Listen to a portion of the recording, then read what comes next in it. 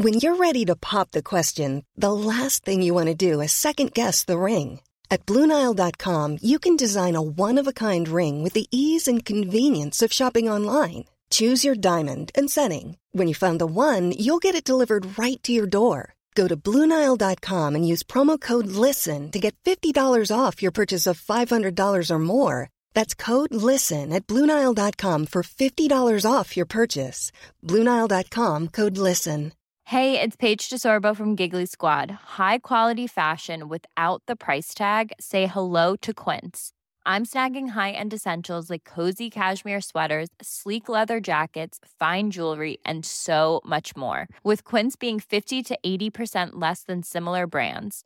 And they partner with factories that prioritize safe, ethical, and responsible manufacturing. I love that. Luxury quality within reach. Go to quince.com/style to get free shipping and 365-day returns on your next order. Quince.com/style. Millions of people have lost weight with personalized plans from Noom. Like Evan, who can't stand salads and still lost 50 pounds. Salads generally for most people are the easy button, right? For me, that wasn't an option. I never really was a salad guy. That's just not who I am. But Noom worked for me.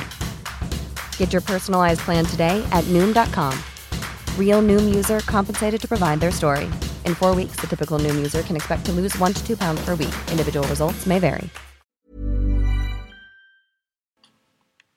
Hi guys, my name is Julie J. Thank you so much for tuning into Crimeland today. Can I ask a little favour? If you have enjoyed the episode, would absolutely love if you could subscribe wherever you listen to your podcasts.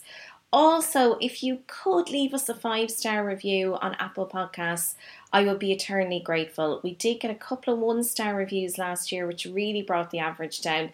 Note to self, don't let family members listen to your podcasts. A quick disclaimer as well that this show contains themes which some listeners may find distressing, and we always strive to discuss these topics in a human and empathetic way. Grace Mulvey is my guest today. She is absolutely amazing. Do check her out on Instagram, Twitter, TikTok and all the rest. She's also at gracemulvey.com. Thanks so much for listening, guys, and enjoy the show.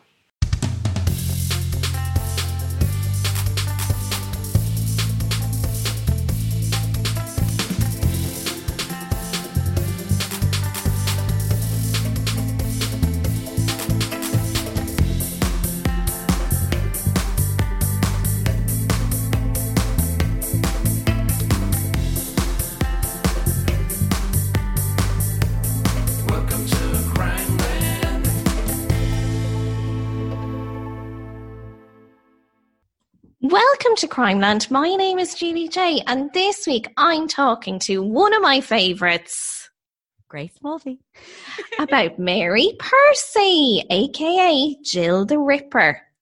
Grace, thanks so much for joining me. You've got a visual of Mary. I do. When you sent me this, I genuinely kind of jumped a bit. This woman is terrifying looking. In all fairness, if I look like that, I think I would go on a murder spree. It's not okay. I mean, look, to be fair, I suppose this was the era before orthodontics. Victorians wouldn't have been known for their teeth, per se, for their winning smile. But poor old Mary, she wasn't winning in the looks department. I say that, obviously, as a former model myself, I probably shouldn't be talking here from my high horse. But I think it's the look in her eyes, Julie. It's not. I'm not taking every person, by the way, is a beautiful in their own way. Here we go. This woman, they're not though. Grace, come on, bit of real talk. I tell you what, if you saw a picture of me when I was a child, I only said this to Fred recently, but honestly, if Facebook had been around when I was a child, it would have been a real if you think she's beautiful situation. I was a gargoyle. Like a GoFundMe for likes. Oh, honestly, bad. And I'm not saying I'm much better now, but Mary, yeah, I think, we have a bit of sympathy from her from the aesthetics perspective, but the rest, not so much. I'll tell you the sources I've used for this, okay, Grace, because I'm not just pulling this story out of my hole. I've done research here. Harvard level stuff. I love it. It's MIT stuff, which I was very surprised to learn today, is the top university in the world. MIT. Yeah, isn't that surprising? Oh, okay, very interesting. Yeah, I always thought Harvard. Yeah, I've always thought MIT was like the Boston equivalent of DIT. And that's no disrespect to DIT. I went there myself. But like, turns out it's not, Grace. Anyway, so it's up there with MIT levels of research. I have used Murderpedia, our old friend, JackTheRipperTour.com and History.com. And I also used a very good website called CapitalPunishmentUK.org. So just a bit of light reading there before bed, if anyone fancies, doing a bit of extra work. Your targeted ads must be amazing, Julie, depending on your search history. It's all pretty disturbed. It's either stuff for murder or BetterHelp.com. Like it's one or the other. I kind of, I kind of oscillate between the two. I'm going to say right now, you're on some lists. You're on some like CIA, FBI lists. I'm on a register for sure. Exactly. In 1888, the streets of London's East End, as you might know, Grace, were stalked by a grisly killer known as Jack the Ripper. Though that murderer was never caught, over 100 suspects were identified, including a murderess named Mary Percy. Some historians have long suspected that the vicious butcher might have been a woman all along, especially after the DNA results of a 21st century scientist suggested as much. But that's not the only reason. Some people believe that Jack the Ripper was actually, dun dun dun, Jill the Ripper. See what we did there? Love it. Now, you were living in London, so I hope this doesn't freak you out. It was a long time ago. You literally said East End. I am living in the East. You're near Whitechapel. Yeah, I'm very near Whitechapel. Oh, dear. Okay, maybe you weren't the best guest for this. You sent me Mary's photo, which is going to haunt my dreams. I won't be able to sleep tonight in this house. You're welcome. In the summer and autumn of 1888, 5 women were found mutilated on the streets of London's Whitechapel district. Some of the victims had been choked so violently they were nearly decapitated, while others were found missing vital organs that had been cut expertly out of their bodies. The killings obviously terrified London, and the murderer, as we all know, was consequently named the Whitechapel Butcher and the Leather Apron by the papers. The name Jack the Ripper actually came from a series of taunting letters the killer sent to Scotland Yard. London police received 600 letters from Jack the Ripper. Many were hoaxes, but some contained details only the murderer would know. One letter even predicted 2 murders and promised the killer would cut off part of a victim's ear, all of which came true. That is insane. I know. Sorry, that just sounds like it's from a TV show, but like it's crazy. TV shows took it from this. Yeah, okay. It's mad. It's just madness. But the identity of the notorious serial killer remained unknown until May 2006, when Australian scientist Ian Finlay embarked on a mission to unravel this 118-year-old cold case. He used state-of-the-art techniques to recover DNA from stamps. Imagine an envelope set by. Isn't like science amazing?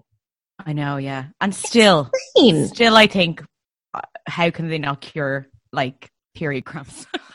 You've managed this. Come on. A long way coming. Like, I know it's out of left field, but I'm just saying. You're right. To get DNA from a stamp. Yeah. Do you know what? Ian Finlay arsing around trying to solve 120-year-old cold cases. What about the period cramps? You're right, Grace. Yeah. This is a call to arms over here. The technique that Ian used required at least 200 human cells, and basically he got the spit, the saliva from the back of the stamp in the envelope, and in doing so uncovered a potential bombshell. Through this DNA, it made it possible for him to identify it didn't make it possible for him to identify specifics, but he did form a partial profile and declared the possibility that Jack the Ripper was in fact female.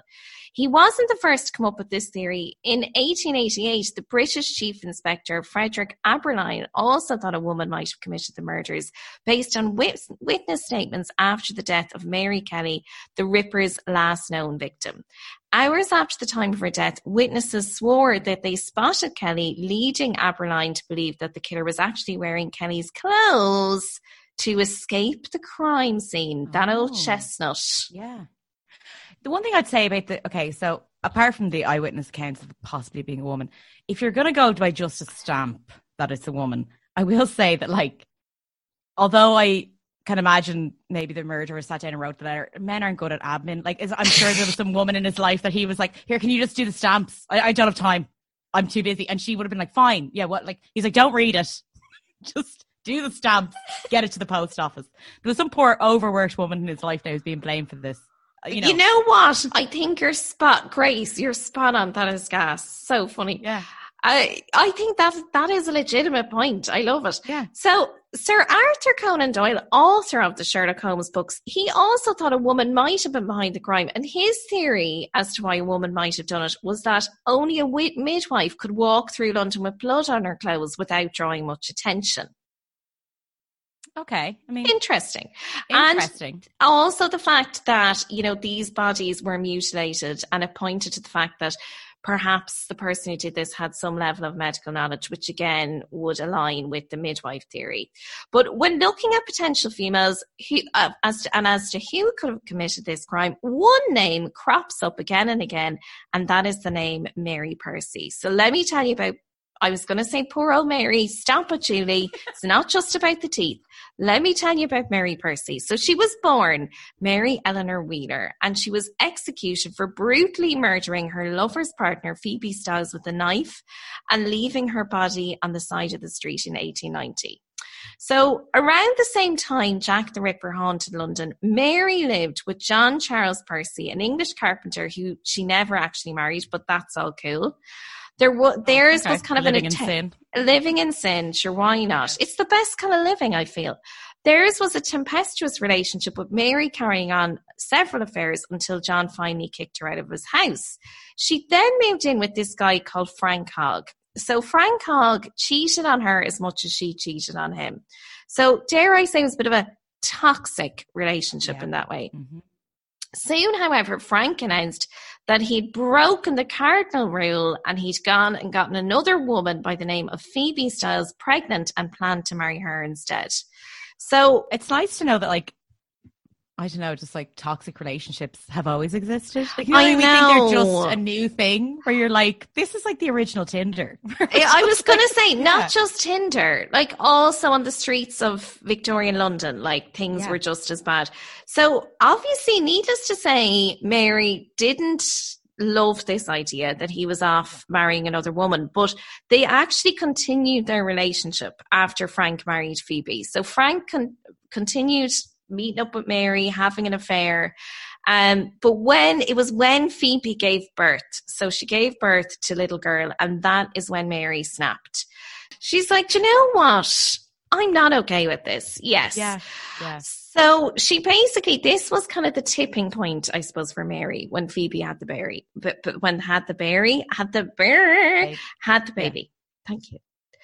On the morning of the 24th of October, 1890, Mary, it is alleged, asked a young local guy, to run an errand for her. She gave this little fella called Willie Holmes a penny for delivering a note to Phoebe Hogg inviting her to tea that afternoon. Dun, dun, dun. Around 4 p.m, Charlotte Priddington, Mary's neighbour, heard the sound of breaking glass coming from Mary's house and called over the fence to check that she was okay, but received no reply. At 7 o'clock, a woman's body was discovered lying on a pavement in Crossfield Road by a man returning from work, and he immediately reported it to a policeman. The woman's head was wrapped in a cardigan, which he removed to yield the blood-stained face of Phoebe Hogg, who had a huge gash to her throat. The body was removed and taken first to Hampstead Police Station and then to the morgue. It was found that the deceased had a fractured skull and that the throat had been cut so violently as to nearly sever the head. There were also bruises to her head and arms consistent with her having tried to defend herself. Examination of the place where the body was found indicated that the murder had taken place elsewhere. At this time, the police did not have an identity for the corpse. Later that evening, a constable on the beat discovered a heavily blood-stained pram in Hamilton Terrace, about a mile from where the woman's body was found. The following morning, the body of a small child was discovered. She was found to have died from suffocation and was otherwise unmarked except for a few scratches. It was possible that little Phoebe had either been suffocated during or after the murder of her mother, and or alternatively been placed in the pram alive with her mother's body on top of her, and that it was the weight of her mother's body that had actually suffocated her. So it was really horrendous, and obviously this little girl was only 18 months old. So it was a really, really shocking crime and absolutely horrific. Frank Hogg and his sister Clara reported Phoebe missing after reading about the discovery of the woman's body in the Saturday evening paper. Frank sent Clara, his sister, around to Mary's to ask if she had seen Phoebe, which Mary denied, but she did agree to accompany Clara to the morgue to see if it was indeed Phoebe's body. So she actually went to the morgue with Clara to identify the body. And it was here that people were really cognizant of the fact that Mary's behaviour was strange. Having said she was happy to go with Clara, when she was shown the body, Mary reportedly said, "That's not her." Although Clara identified Phoebe's clothes. I mean, come on, Mary. Are you joking? Also, yeah.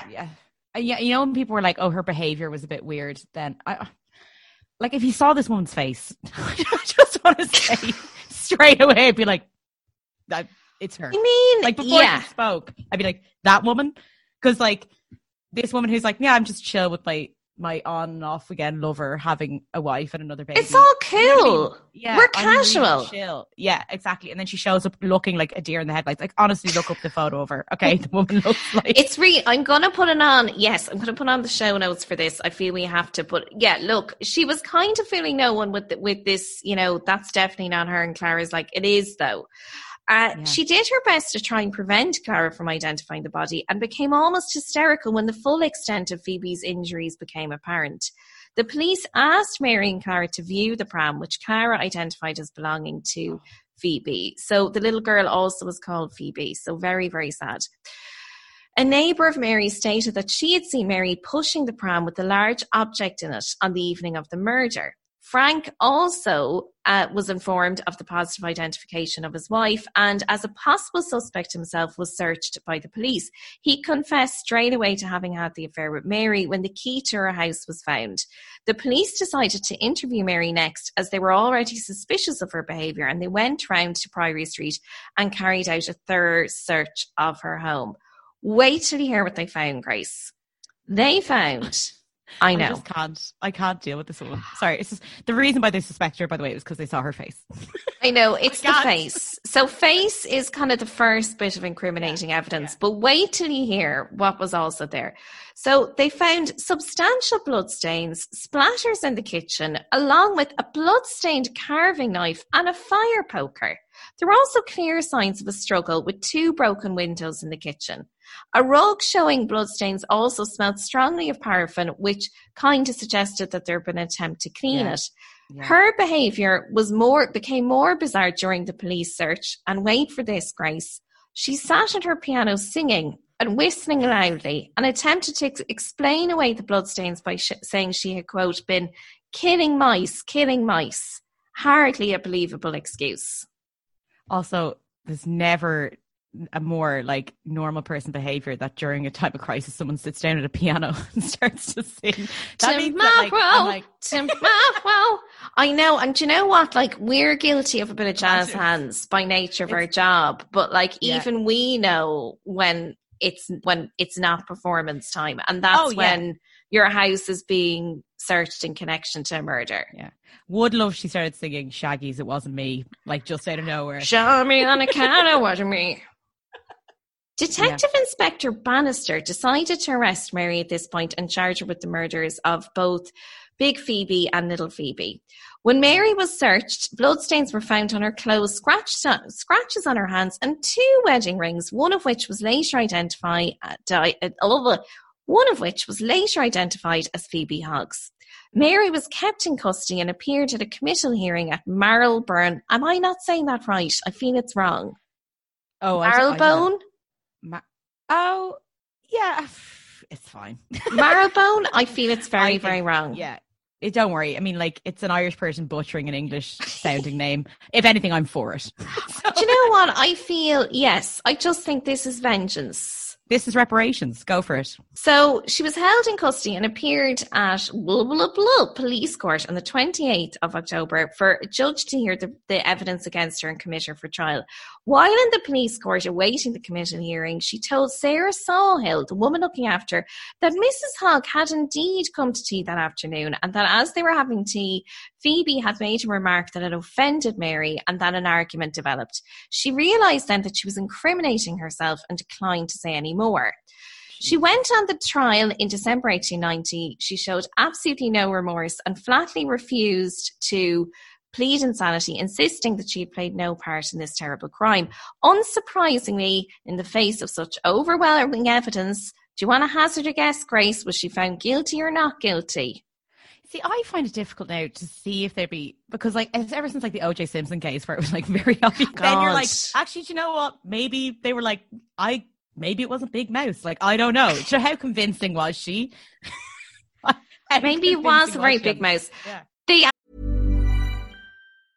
Tired of ads interrupting your gripping investigations? Good news. Ad-free listening is available on Amazon Music for all the music plus top podcasts included with your Prime membership. Ads shouldn't be the scariest thing about true crime. Start listening by downloading the Amazon Music app for free or go to amazon.com/truecrime ad-free. That's amazon.com/truecrime ad-free to catch up on the latest episodes without the ads. Millions of people have lost weight with personalized plans from Noom. Like Evan, who can't stand salads and still lost 50 pounds.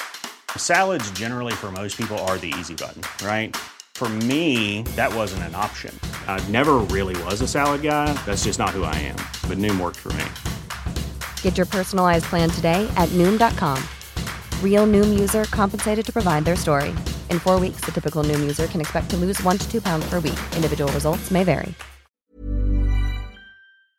Actually, believe it or not, they found her guilty and they sentenced her to death. Now, they weren't wasting any time back in these days. So she was found guilty of murder and sentenced to death 3 weeks later. So not much time for an appeal. Wow, right. Yeah. They didn't want her to be able to get an appeal where evidently she will be found not guilty because of the overwhelming mouse problem. There is a big rat and mouse problem in London. In the East End in particular. I don't know what it was like back then, but I think we get it. You're Team Mary. We get it, Grace. Team Mary. I mean, I would say they probably just wanted to get the execution done for Christmas. You know the way you want to get all your bits done. Yeah, absolutely. I know, yeah. You want to wrap it up because, then it comes the new year, new me. Before you know it, it's Christmas Eve. Yeah. Shortly after 10 on the Monday morning that she was due to be executed, Freak Palmer. Now, I was trying to find, how do I pronounce this? It's spelled Freke. So I'm saying freak, but it sounds so wrong. Freck?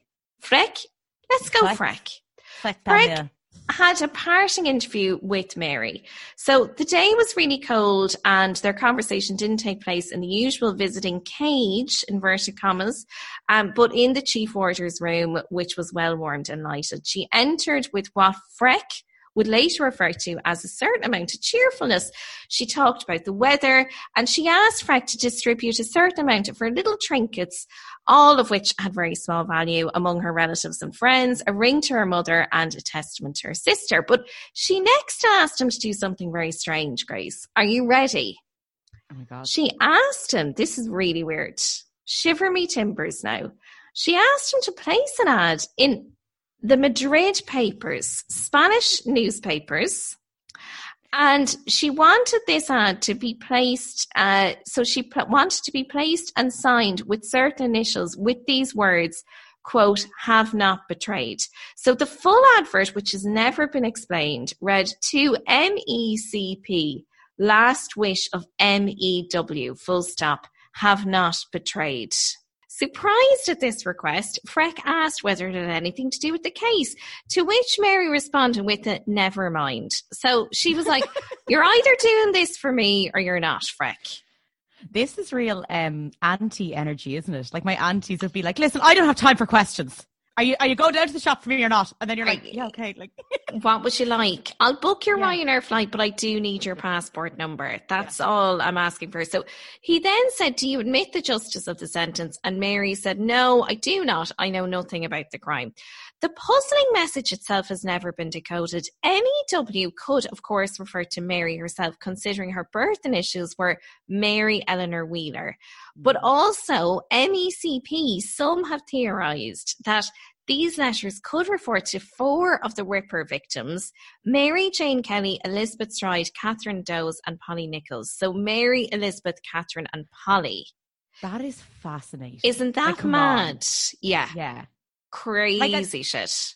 That's I think that maybe she was addressing it to the Jack the Ripper killer, saying that she never gave him up because like she's like she's saying like, in regards to these murders, I haven't betrayed you. Like, listen, who am I? That is an interesting theory. So she was kind of being a bit gamey with Jack the Ripper, as you're saying, like flirting until the bitter end. A little cheeky personal ad she was putting out there, and she was like, I've always enjoyed your work, which is a horrible thing to say, but in her mindset, this woman I don't think is quite fully there. So I think that was her way of flirting. I think, Grace, that's a very kind way to put it.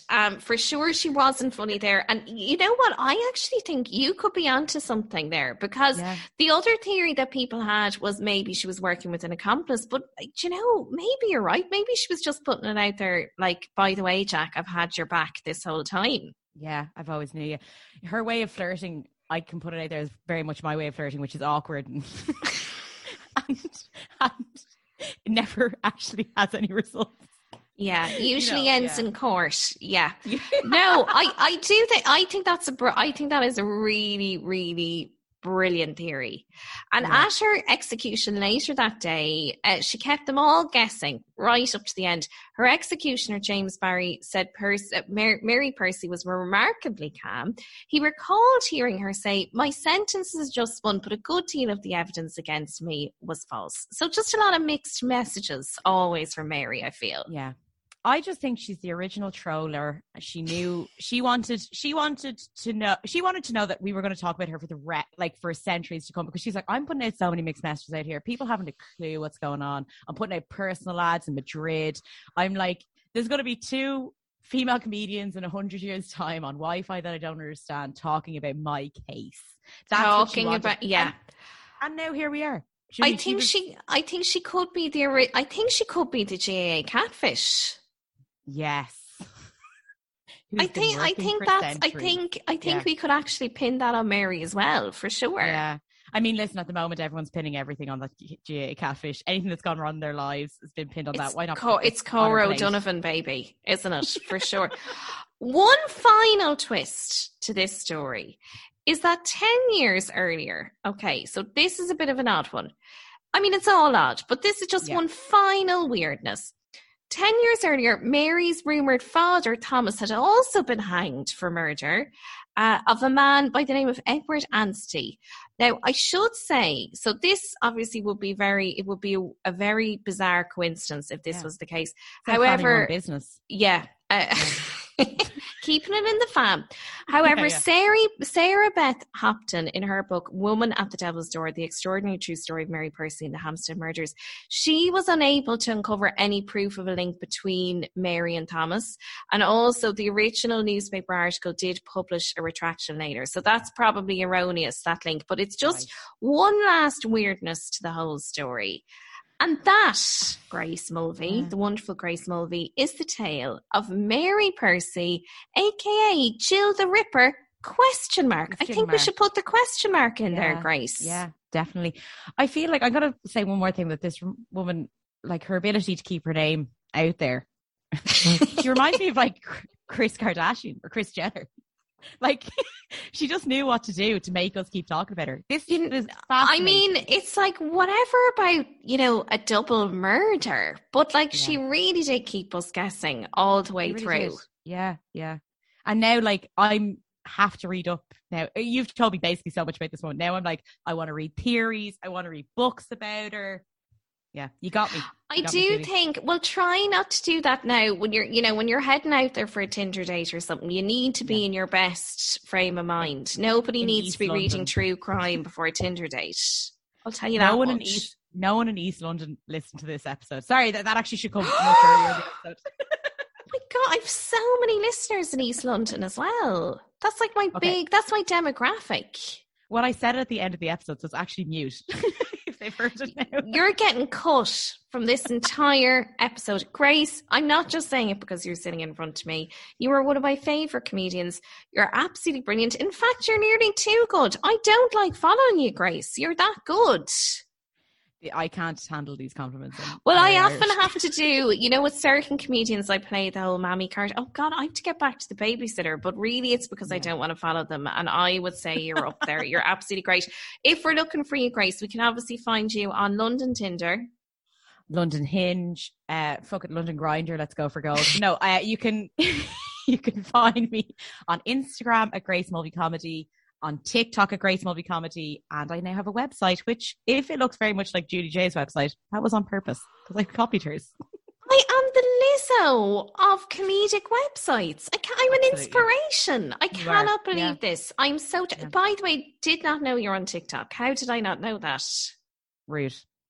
Guess who's getting a follow? Guess who's getting a follow? You're going to get a follow back straight away, because I'm pretty sure I don't follow you either. Do you know what? When somebody follows you on something and you're like, why didn't you follow me? But I can't believe you're only following me now, you prick. Yeah, it's rude. But also, I think, I don't look at the suggestions pages on TikTok. I feel like Instagram at the moment is going nuts trying to get me to follow random accounts that I don't want to follow. But the TikTok, bots. The bots. It's so weird. But TikTok, I just never look at the suggested. I like TikTok. It's a nice, gentle social media, I feel. Yeah, I mean, it's definitely like a horrible death trap as well. But at the same time, you can filter it a lot more. So I basically just look at cat and dog videos. That's what I find. I find for my anxiety levels, I think that TikTok is the least harmful. Yes, yeah. And also, I love just every time I say anything now, it's this girl on TikTok was saying that, and that's how I start every sentence, Yeah. I do love a bit of TikTok. I don't know, was I telling you this about, do you watch these true crime videos, where they do the makeup? Do you watch these? So it's like somebody's doing a makeup and talking about a murder. I don't know if you're familiar with these. I have seen them. And now thinking about it, I'm like, that is so messed up. It is bad, because I just think, oh my God, imagine, I would hate my murder to be so boring that somebody has to do makeup just to get people interested. Grace, it's been an absolute pleasure. Love you to bits. Thanks so much, Julie. No doubt I will be speaking to you again in about 10 minutes. Okay. Big love. Bye. Bye.